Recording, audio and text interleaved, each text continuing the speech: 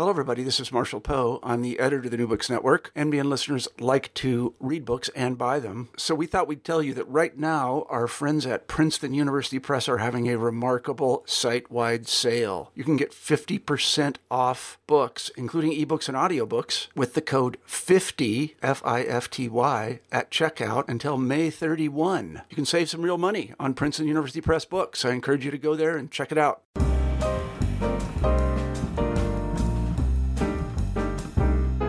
Hello, everyone, and welcome to New Books in Medicine, part of the New Books Network of podcasts.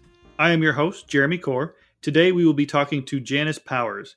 She is here today to talk about her new book, Healthcare: Meet the American Dream. Janice, welcome to the show. Thanks for having me, Jeremy.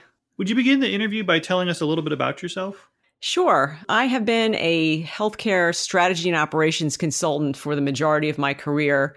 I started doing hospital mergers in the mid-90s with Deloitte. I actually majored in architecture at Yale, and I got an MBA and a Master of Architecture from the University of Michigan. And I was able to kind of parlay the design and business aspects of architecture when I joined Deloitte to help hospitals come together, like I said, in the mid-90s.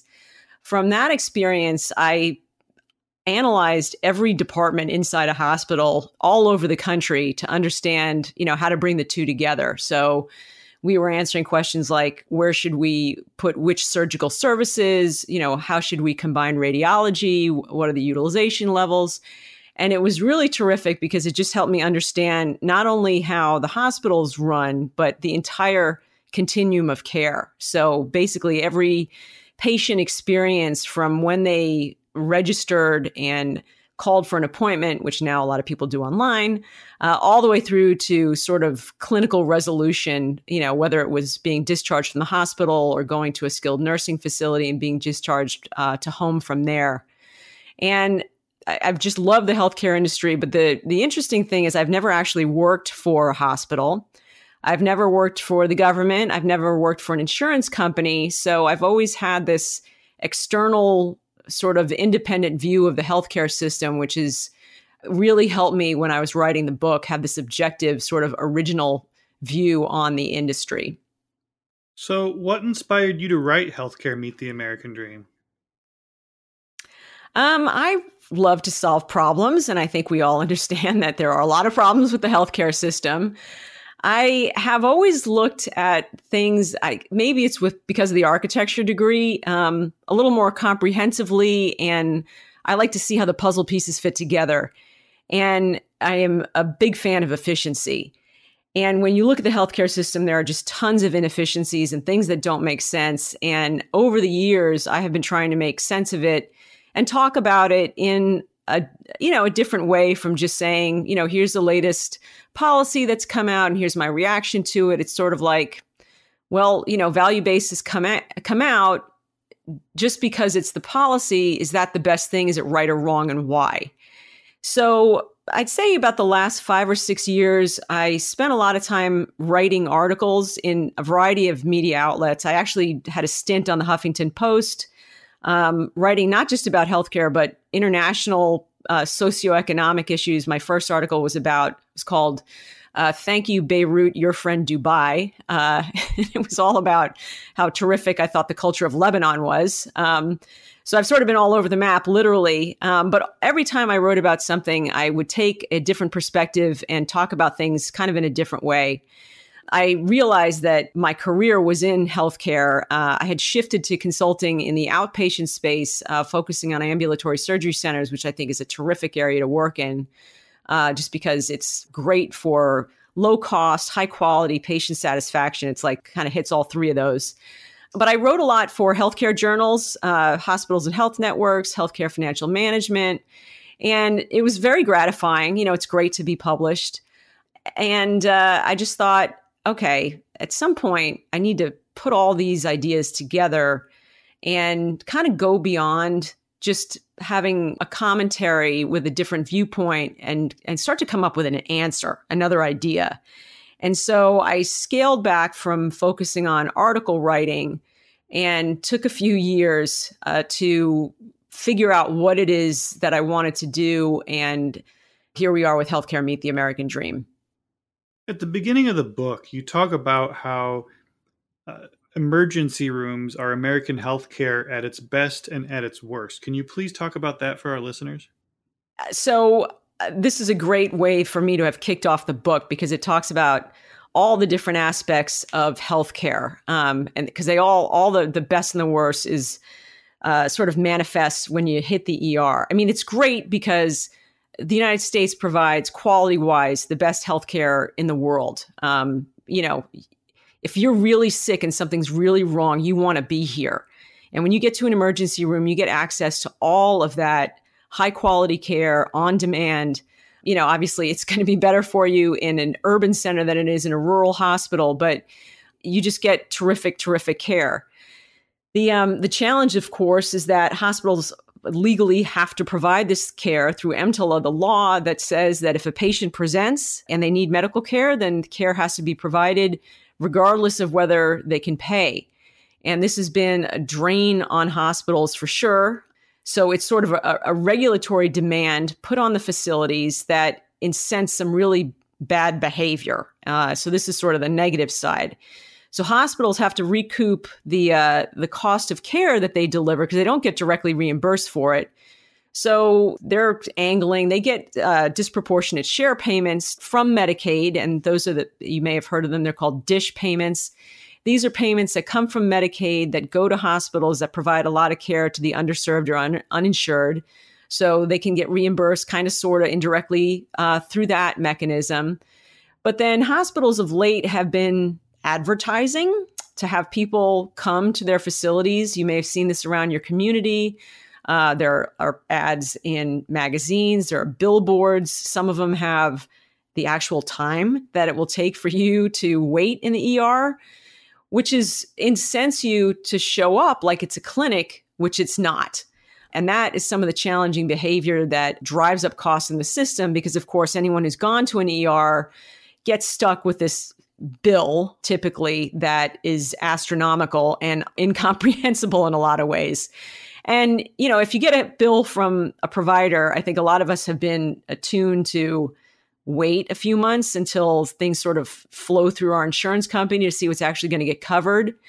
But the fact that we get that bill early is an indicator of sort of aggressive collections tactics because a lot of people don't understand that they need to wait and they may just pay. So we've got those things going on. We have a phenomenon called a balanced billing problem. And this is a case where you may show up at a hospital and you'll know that the hospital is part of your insurance plan. You're in a desperate state. You're seen by a doctor. You're not going to call your insurance company and see if Dr. Smith is covered under your insurance company. The assumption is because you've gone to the hospital that doctor's part of the plan too, but that's not necessarily true.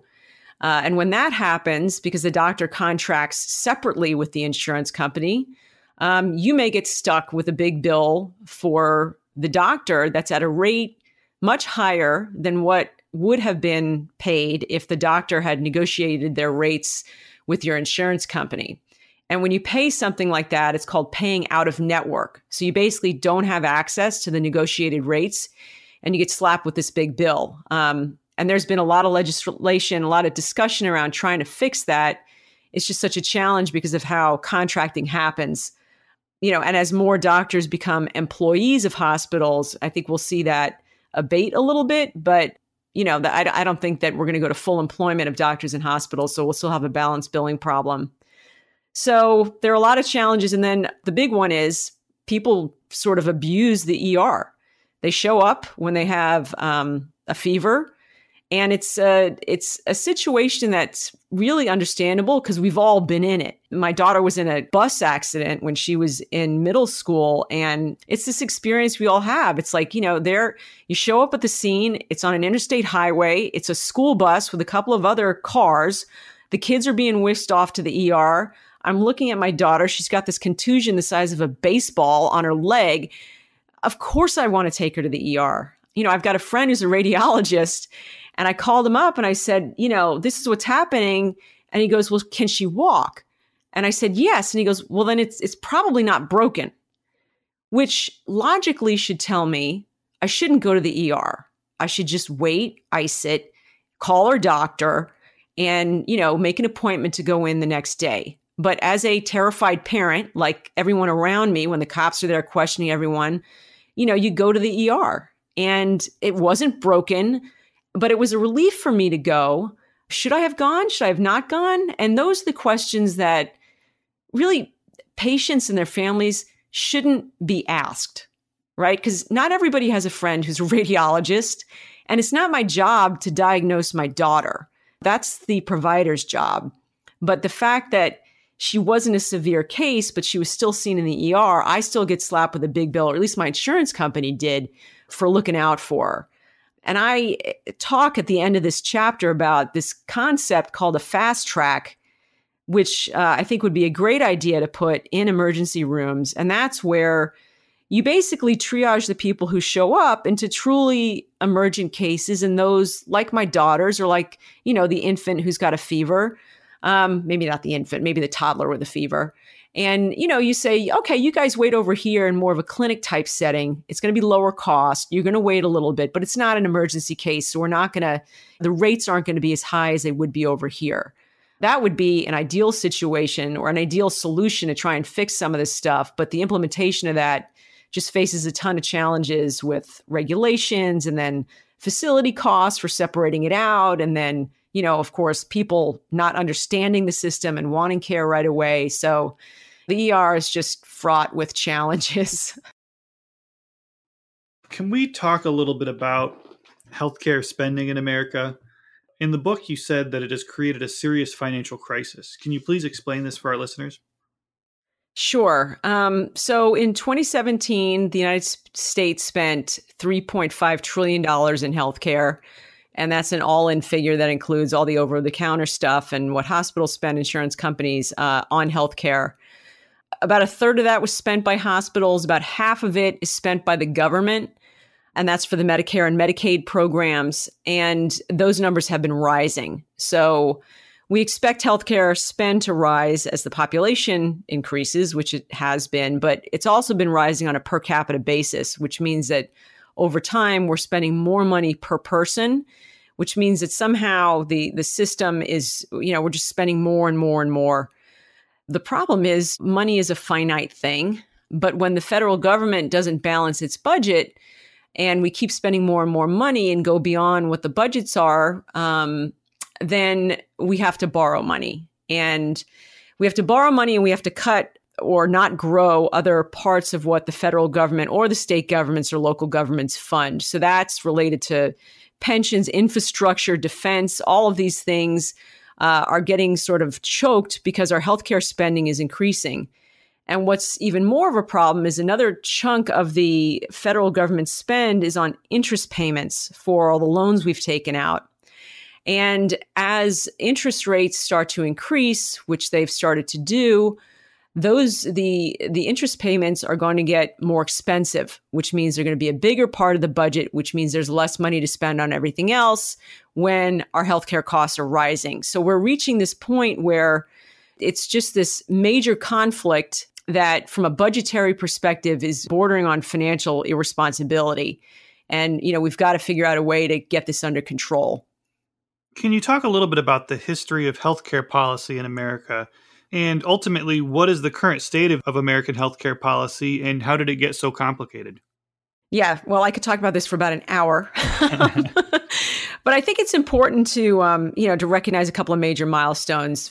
First of all, health insurance actually started around World War II with the Stabilization Act. And this was a result of the fact that so many men, mostly men, were off fighting the war.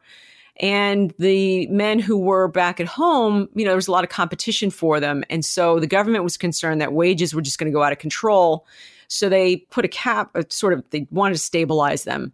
So employers had to come up with another way to attract employees, and they started offering health insurance. And that's how this whole, employer subsidized health insurance model that we rely so heavily on today got started. And I should say that half of their Americans get their health insurance through their employer. Of course, we had the rollout of Medicare and Medicaid. That was under LBJ, Lyndon B. Johnson. And that was sort of the beginning of public health.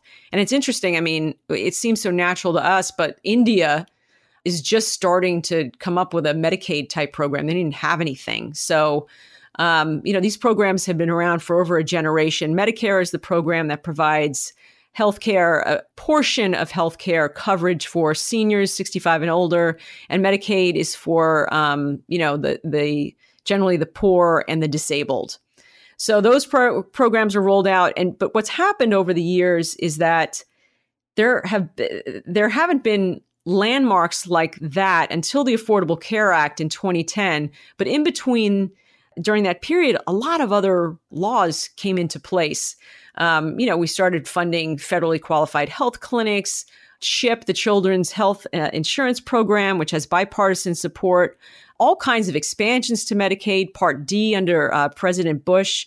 That's George W. Bush. That covered prescription drugs for the Medicare enrollees. I mean, obviously, that's a big deal now with the cost of pharmaceuticals.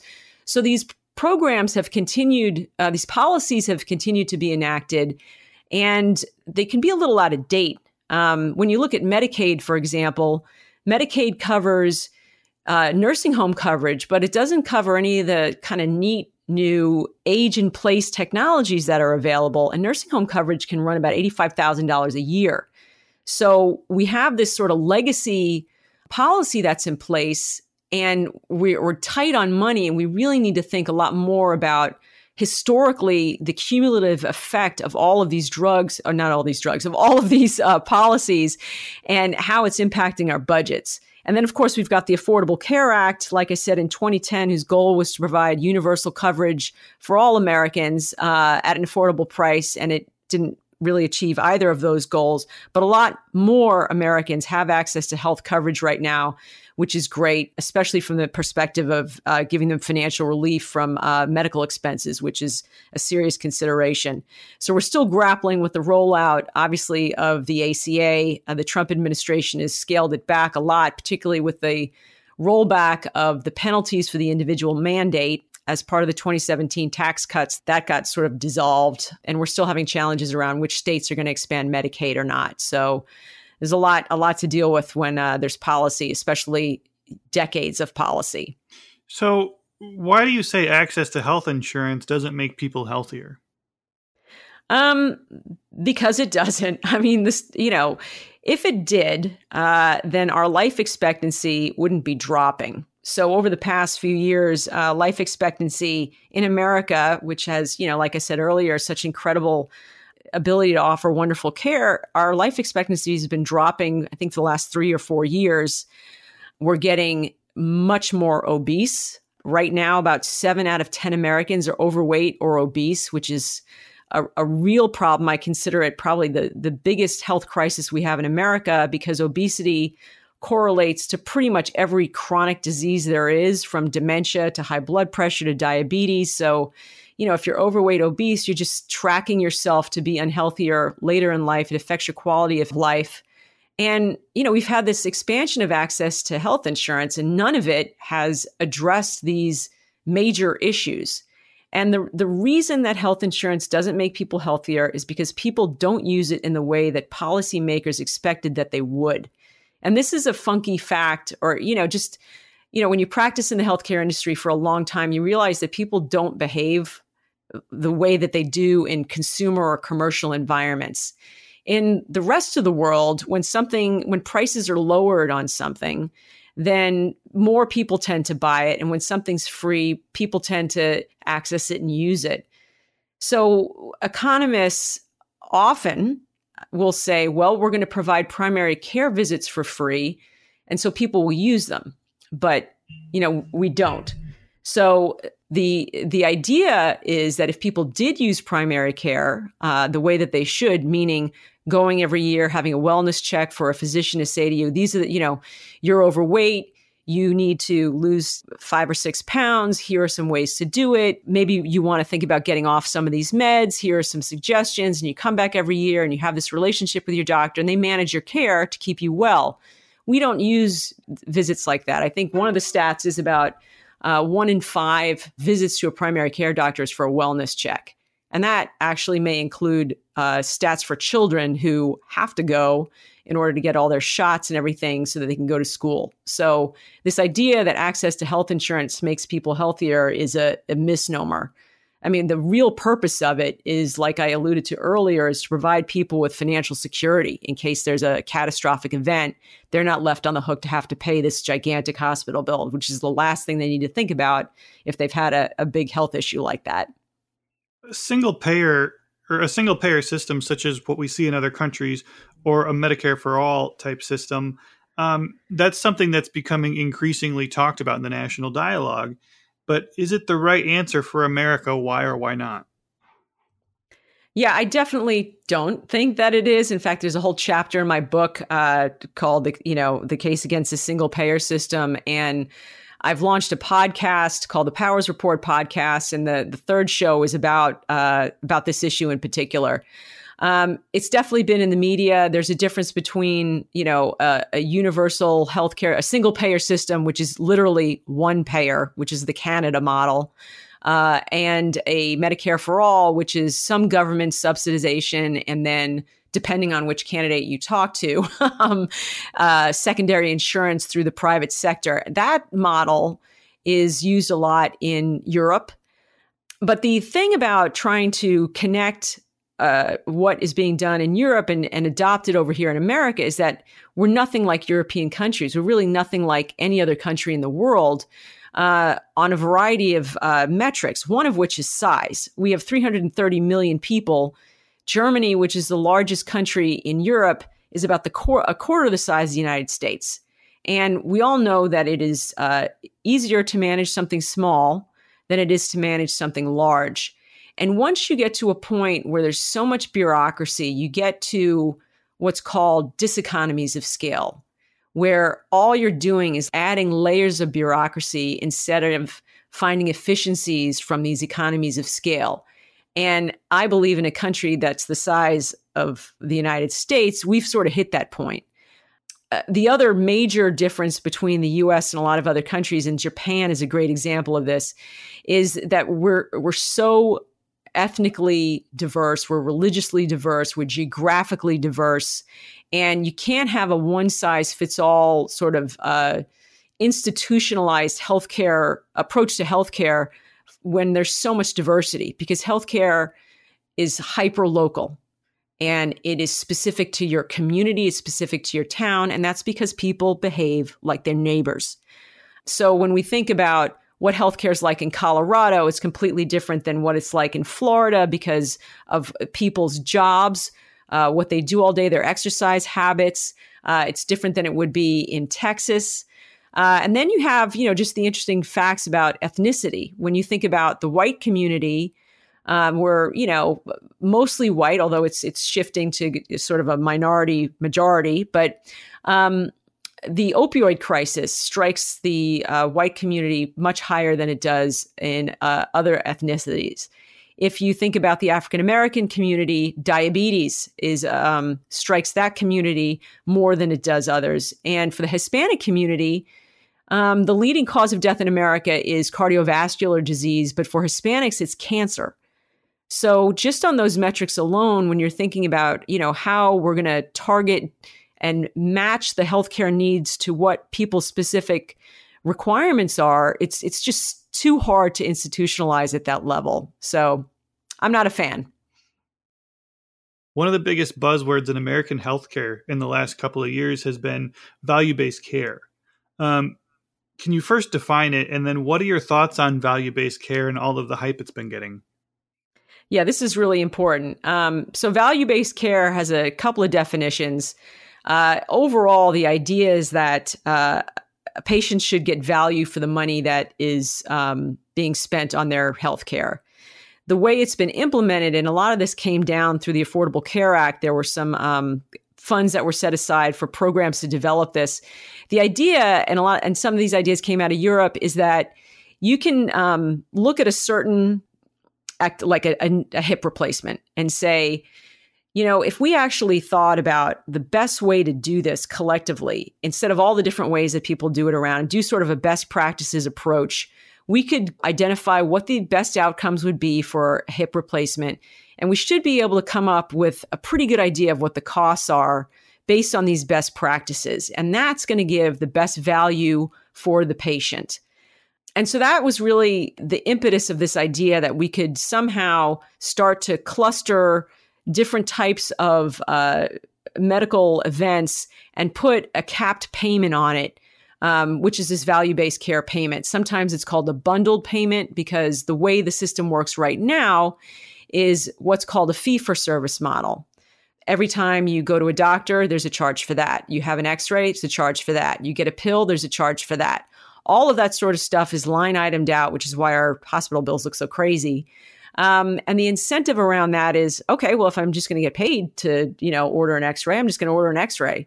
Not unlike what happened with my daughter. I don't think that, she's got a broken leg, but I'm going to order the x-ray anyway. That drives up a lot of unnecessary utilization and costs and stuff. And so value-based care is an attempt to tamp that down and attach practice with positive outcomes. So it's a really, really great idea.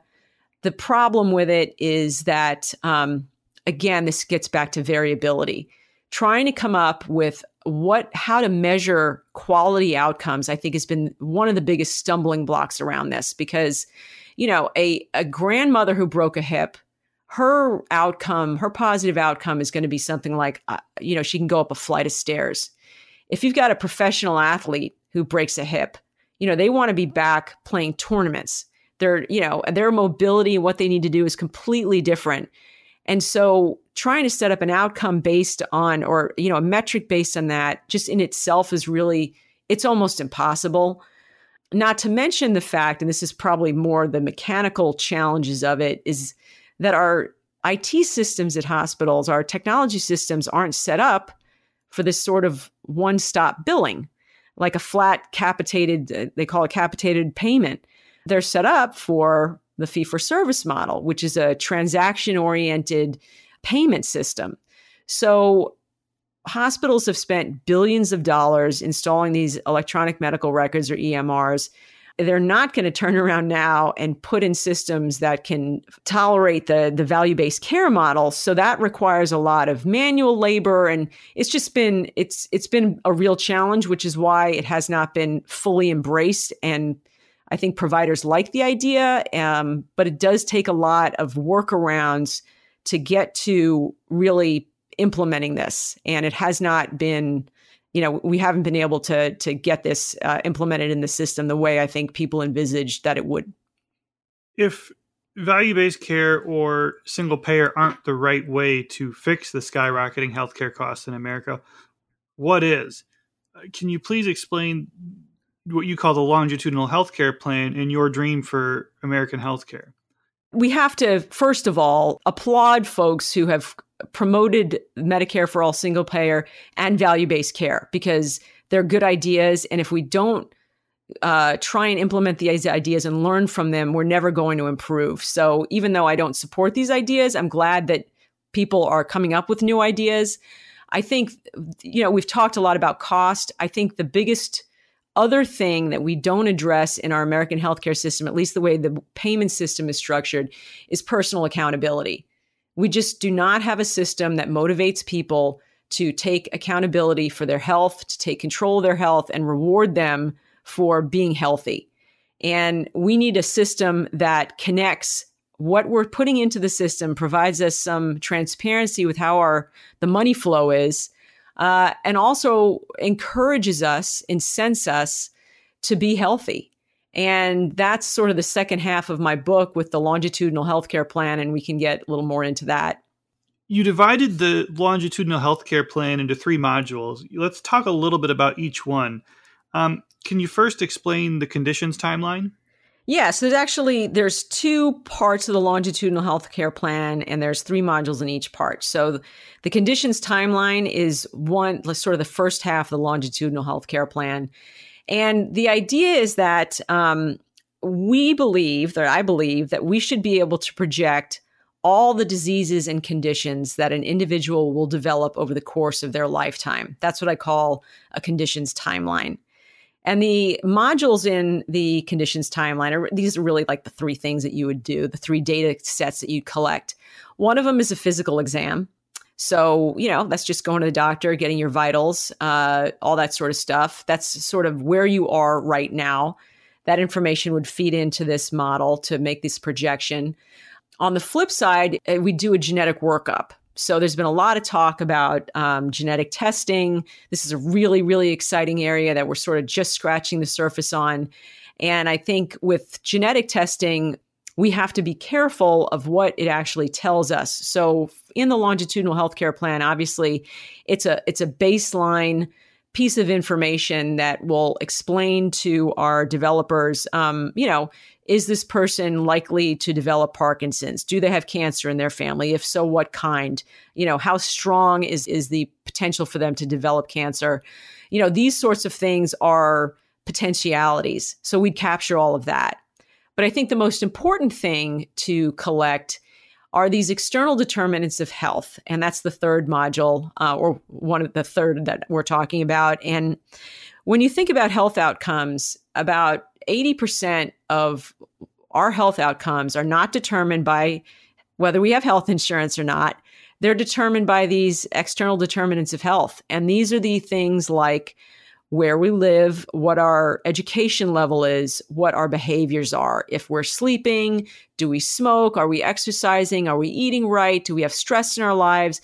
These are the factors that are going to determine what health outcomes we're going to have. So if you combine your genetics, which are your, baseline proclivities, with your behaviors and all these external determinants, and then say, and right now, you're this age and weigh this much and all the, this is how your blood work is, we should be able to get a pretty good look at what is going to happen to you over the course of your life. So that is the conditions timeline. And I would add that it is not a static measurement, that in the longitudinal health plan, we'd want our customers to come back every year, because every time you go back for a physical, your body changes and we need to capture that. And of course, so many things happen in your life that these external determinants are going to change too. And they have significant impacts on what's going to happen to you over the course of your life. So we need to always be updating this conditions timeline. Can we talk about the financial commitment piece?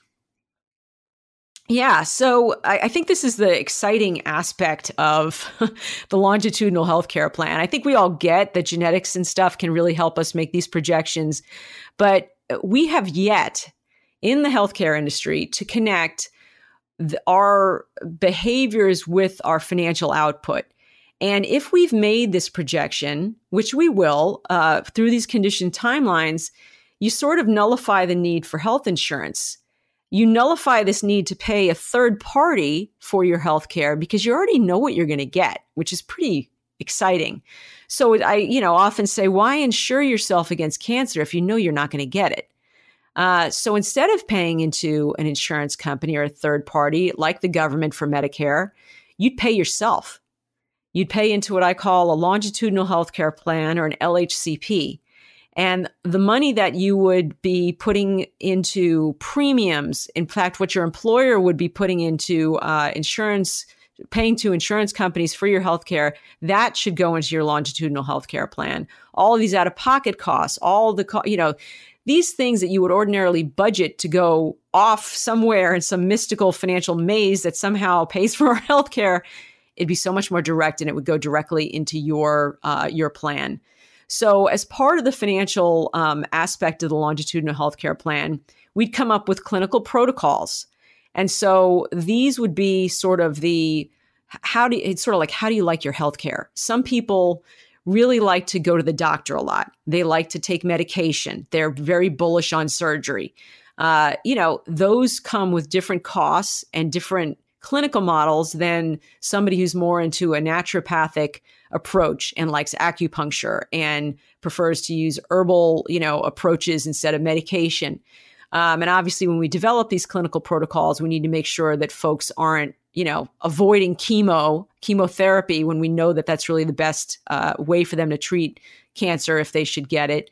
But we want to tailor the healthcare that folks are going to be paying for to what they like, because if they're more engaged, they're going to be healthier and their outcomes are going to be much better. So we come up with these clinical protocols and then we attach the cost to them and say, okay, well, if this is what it's going to take and how you want to treat your potential dementia, then this is how much it's going to cost. And then once we have that timeline laid out, we can then do an investment plan that tells our customers how much they're going to need to save over the course of their lives to fund all of this care. And I should note that they would pay directly to providers. So there's none of this funky negotiated rate stuff. It's, provider says it costs $15,000 for a knee replacement. That's what the market pays. That's what everybody pays. And that's what you pay directly to the provider out of your longitudinal healthcare plan. So that's the financial part. What about the consumer action report? Yeah, so this is the neat part that sort of sums all of it up and says, and this is something we go over with our patients every year, or I call them customers because we're not going to be really on the clinical side doing this. But this sums everything up and says, well, here's your timeline. Here's what you're looking at. Here's how much it's going to cost. And as you come back every year, we can say, hey, if you lose 10 pounds, because you've come back, you've gained some weight. If you lose 10 pounds, then the heart attack that we said that you were going to get when you're 65, maybe if you lose the 10 pounds, it'll come back. It may come later and you'll save X amount of money. And here's what you can do to go lose the weight. Here are some ideas. And we can refer you out to the type of care that is going to work for you. And it just gives some guidance around how to motivate yourself and incent yourself to be healthier, and then attaches the cost to doing that. There are a lot of different models out there that get proposed to transform and fix American healthcare. How does LHCP differ from those models? Well, I don't think there's any model that thinks that health insurance is going to be obsolete. And that's the most exciting aspect of this, because it radically changes how we think about the healthcare system. It changes how hospitals perform, how doctors perform. I mean, you have to sort of understand that Medicare is the biggest payer in America. And that's, again, the program for individuals 65 and older. And as a result, Medicare will tell doctors and will tell hospitals, for this type of procedure, we will pay you to do this, this, and this, and we're not going to pay you to do that. And a patient can only come 8 times, not 10, 8. And, it'll outline all of these things. And that's all driven by insurance. And then when Medicare makes these statements, a lot of insurance companies will follow. And if they don't follow, they'll come up with their own approach and, have their own clinical protocols that they'll pay for. And that just has driven up costs in the system. It's been a major contributor to some of our problems. And again, it doesn't match what patients need. It's basically saying this is what your insurance is going to cover. When you get insurance out of the way, then you can design the protocols that people want. They are costed out at a point that makes sense because, you're only giving people the care that they want. And, we definitely are going to have to watch out and have some regulatory control over doctors who may be overprescribing or over-medicating. On the flip side, I think the market is going to ensure that when that happens, people are going to tell each other, Dr. Smith did all this stuff and billed me for all these things. And, I didn't need them. I didn't want, and that's going to get back to the market. And then Dr. Smith is not going to command the rates that he wanted. And the market's going to sort of tune out Dr. Smith. And I'd like to see a lot more of that. I'd like to see people a lot more involved in their care. And this is just a completely different way to look at it. You say that traditional health insurance is obsolete. Can you talk a little bit about traditional health insurance versus LHCP in the examples of primary care, chronic care, and catastrophic care? Yeah, so in the book, I have this spectrum, I think, of functional benefits of what health insurance provides. And, I think most of what health insurance is today is really coverage, because we're not really insuring. But if you think about, the spectrum that you talked about going from primary care to catastrophic care, it's basically primary care visits are high volume, inexpensive visits, that encounters in the healthcare system. Catastrophic events are very low incident, high cost events. And there's different ways to look at each of these things. And I think they should be insured, or we should be paying for them in different ways. Because primary care it's really important, but it's pretty inexpensive. I mean, to go see a doctor, there are minute clinics, and this is not for the wellness check, which I think costs a little more money because it's more time and more tests. But, if you've got that flu and you just need, you think you need some antibiotics, you just need to go to the doctor, it costs less than $100 to go to a minute clinic. That stuff really, to me, should be out of pocket, straight to provider payments. When you talk about chronic care, and this is a big issue in the healthcare system, because as I mentioned earlier, we've got so many folks who are obese and overweight, and they've got all these what are called comorbidities, where they have multiple chronic diseases, and that contributes huge percentages of healthcare costs are for people with chronic diseases. The thing is, if you know you have arthritis, you don't need insurance. I mean, if you know you're going to need to be on Humira for the rest of your life, you just need to budget for whatever Humira costs.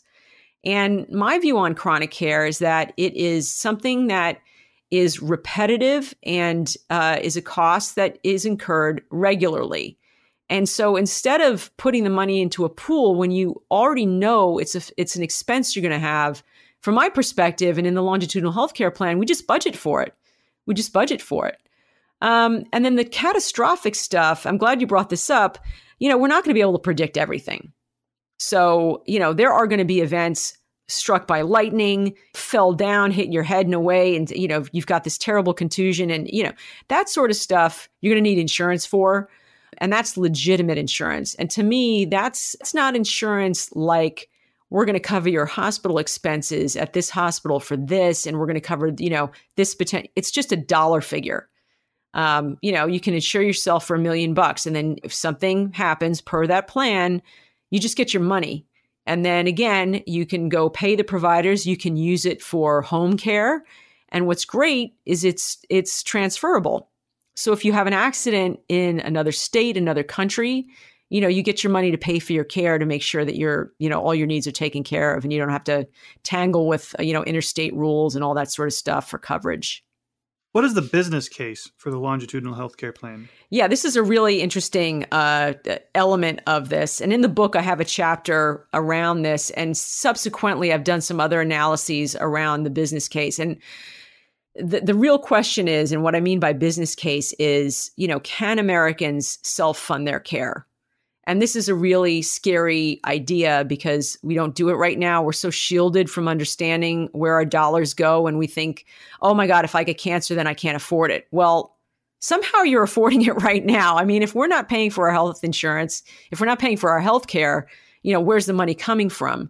And healthcare expenses are so skewed to a few people that, if you take those people out of the equation, then the average American should be able to pay for their own care. A recent study that I just came across from the Kaiser Peterson Foundation says that the top 1% of health spenders spend 22% of the dollars. So if you start to pull those folks out and look at everybody else, we should be able to cover our own care costs. In the book, I look at it a little differently. And what I did in the book was try to estimate what all our out-of-pocket costs were for healthcare and sort of do an average person and think about everything that they paid into the healthcare system. So that would be their insurance premiums, what their employer pays. So that sort of is paid on behalf of them, but that goes into the system. They pay payroll taxes for Medicare. That goes into the system. And then I included some budgetary guidelines that people, how much they budget of their out-of-pocket spend that goes into healthcare. And that's for the deductibles and stuff like that. And then some retirement money, because a big chunk of retirement spending is for healthcare. And I sort of added all that up. And then I looked at what we spend per capita on healthcare, which is the healthcare costs in the system right now, assuming the weird utilization we have and the skyrocketing prices that we have. And if you look at what somebody puts into the system and what we spend, they're almost equal. So if you think, well, included in that average per capita number are these super duper high spenders who, and if they're very ill, they're going to be on public health, they're going to be on Medicaid. If they're pulled out of the system, what the average person puts in should be more than what's spent on them. And then if we think about the fact that we have all this overutilization, which was the whole point of value-based care, was to try and get rid of this fee-for-service model. And if we change our behavior and we become more healthy, then our costs should come down. So, there's no doubt in my mind that this financially can work. And as, I begin to work more on this, which we'll get to, we'll be able to better articulate that. In your dream system, how would the poor or indigent or people who are on or who are traditionally on Medicaid be covered? And how would it be paid for and by whom? Yeah, so there's an interesting one of these quadrant analyses in the book that has on one axis your relative health. So you're either pretty healthy or you go to pretty sick, and then your relative wealth. So you're either not all that wealthy or you're wealthy. And right now, I think the longitudinal healthcare plan, this model, when it's rolled out, is obviously going to roll out to the early adapters who are traditionally healthier and wealthier. These are the people who buy the iPhones and all the prices come down. They're the people who bought cars and all the prices come down. And this model needs to be proven in the private sector. And so we're going to start off with folks like that. But I think as the model gets proven, people who are less healthy and less wealthy are going to be able to get into the program, and it should work for them. I definitely think and would encourage as this gets rolled out, I would encourage us to look at folks who would traditionally be considered to be on Medicaid because of their income level. There are a lot of folks who are actually healthy, who could potentially get off Medicaid and get into a program like this just because of their health status. And there are a lot of other financing ideas in the book that would enable folks to sort of get out of the public health program. But if you can't pay for your care, you're ultimately going to fall into a public health pool. And I think the smaller the pool is, per my comments earlier about Medicare for all, the better it is to manage it. And that's going to get funded through taxes. I think we have a responsibility as Americans to help each other out and to care for people who, aren't as well off as we are. So I think that's how that will happen. And that's not much different than it is today. But I think generationally, as this model gets rolled out, I think one of the cool aspects of it is that basically imagine a lifetime's worth of clinical protocols that have been collected for somebody who has a certain genetic profile, who lives in a certain geography, who's a certain sex, who has certain characteristics of somebody who might actually be very low income. And we could say, so this is sort of your profile. This is what the average American like you paid for their own health. So instead of the government saying, this is what it should be, and this is what we're going to pay for, and instead of physicians just saying, we're going to order these tests, do this stuff, it's a very democratized way of looking at how public funding should be structured. And again, this is, down the line, but I think it's a fascinating way to be able to take these longitudinal healthcare plans and use them as models for how we could structure public health funding. I think that would be a really cool way to provide people care that's reflective of what other Americans who have their profiles paid for themselves. How realistic do you think it is that the longitudinal healthcare plan be adapted, and in what kind of a timeline? And what are some of the big hurdles in the way? Yeah, I mean, the biggest hurdle obviously is the insurance lobby. So I'm not kidding myself here. And there's really 2 chapters in the book around the challenges of that. That said, companies who would offer longitudinal healthcare plans are probably going to be insurance companies because they've got all this great data. And I would be very surprised if they haven't realized that the writing's on the wall with, the products that they're bringing to the American people. I don't think they're going to be happy about the fact that something like this may not be as profitable for them, but I would think that they may be rolling these things out, but they're going to object long and hard and loud. And, we're just going to have to deal with that challenge. From a financial perspective, I think the biggest challenge is getting access to that employer-sponsored subsidy for health insurance. Like I said earlier, half of Americans get their health insurance through their employer, and it is a significant component of premiums. So if you're single, Your employer pays around 80% of the premiums to the insurance company. It's a little lower for a family. That's a big amount of money, and people rely on it right now. We don't realize that we do, but we do.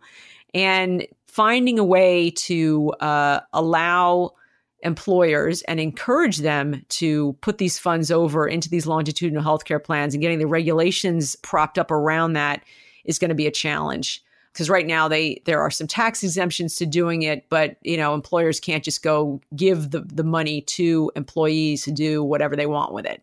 So we'd have to get around that. And then finally, and critically, there's just public perception. We right now, as a American community, I think have lost our connection, lost our motivation to be really personally responsible about our health. And that is the heart and soul of the longitudinal healthcare plan. And this is really so important to its success. You have to want to be healthy and want to manage your health. And that is a complete shift from how things happen right now. I think culturally, it's been getting harder for us to think like that.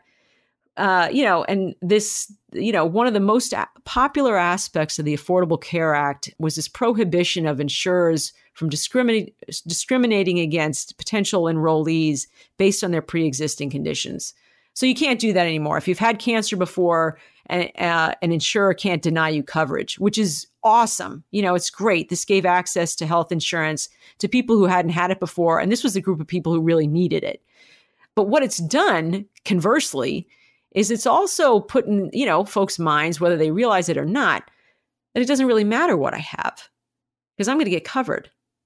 Why should I bother being healthy? Because no one's going to ask. I'm just going to get coverage. And that, ironically, is the completely wrong incentive to have. So there's a mentality shift that's going to be essential and a real embrace. We've got to embrace wellness much, much more as an American community. If you could give one piece of closing advice for patients, healthcare leaders, and policymakers, what would it be? I think we need to get a better understanding of the actual costs of care. One of the key parts of the longitudinal healthcare plan is that our customers are going to pay providers directly for care. Doing that requires providers to actually understand what their true healthcare costs are. And, this is a very complicated way that the healthcare system works, but basically hospitals, their financing is so complicated and reimbursement is so varied, and they get funds from, like I said, disproportionate share, they get grants, they get donations. It's really hard for them, and they have not done a good job of true cost accounting, of understanding a patient comes in for this, for a hernia operation. And if we allocated down all the administrative costs to that procedure and all of the facilities costs associated with that, and then all the variable costs around staffing and supplies and all that, here's how much it would be. The healthcare industry doesn't do that. And I've practiced a lot in the outpatient arena for the past 5 years or so. And that is a great area where folks can get a real handle on what costs are because it's sort of a closed system and it's smaller. And I would really encourage folks to get a better handle on these costs because reimbursement is coming down because of crunches in healthcare, insurers are paying less, Medicare, Medicaid are paying less. And unless hospitals and providers really understand how much stuff costs, they can't be in a position to negotiate for their rates, and they can't do the best job that they should be doing in figuring out how to cut costs, which they definitely need to be doing. So I would definitely put a focus on what real costs are. Well, Janice, I've taken up a lot of your time today. My final question for you is, what are you working on now? Well, I've enjoyed this conversation, and I'm happy to respond to folks because I could talk about this stuff forever. And as a result, I've actually started a company called Longitudinal Healthcare to bring the ideas in this book to life. And part of that is a podcast I've started called the Powers Report Podcast. They're sort of like they're like TED Talks. They're about 20 minutes long. It's just me talking. So instead of me interviewing somebody, I talk about a specific topic in healthcare. I'm working on one right now about hospitals and hospital costs. I've talked about the single payer system. I mentioned that earlier. I have talked about obesity. So I hit on a lot of topics. I have a lot of sources. I have put a transcript online of the entire podcast. You have to, pardon small errors in talking in grammar. But I've made sure to put hyperlinks out so folks can get an understanding of where really good data comes from. That is part of my effort in conjunction with Longitudinal Healthcare to start educating folks about the healthcare system because it is so confusing, provide some original perspectives, provide provocative ideas, and provide folks with data so they can go understand the research and appreciate the amount of research and all that sort of stuff that's gone into a lot of these ideas. I am in the throes of raising money for Longitudinal Healthcare to bring this product out to market. And, if you're an investor, please contact me. But I think this is a really fascinating idea. I've been working on the plan to bring it to life for about 6 months or so. And I've got a roadmap on how to do that because it is pretty complicated. But as we discussed earlier, if you know what the challenges are to bringing something to life, then, you just make a plan and try and overcome them and know that there'll be others out there waiting for you. So we'll address all of those. But I am committed to bringing about the obsolescence of health insurance. That sounds great. Janice, I want to thank you again so much for being on the show today. It was an absolute pleasure to talk to you. My pleasure. Thank you for having me.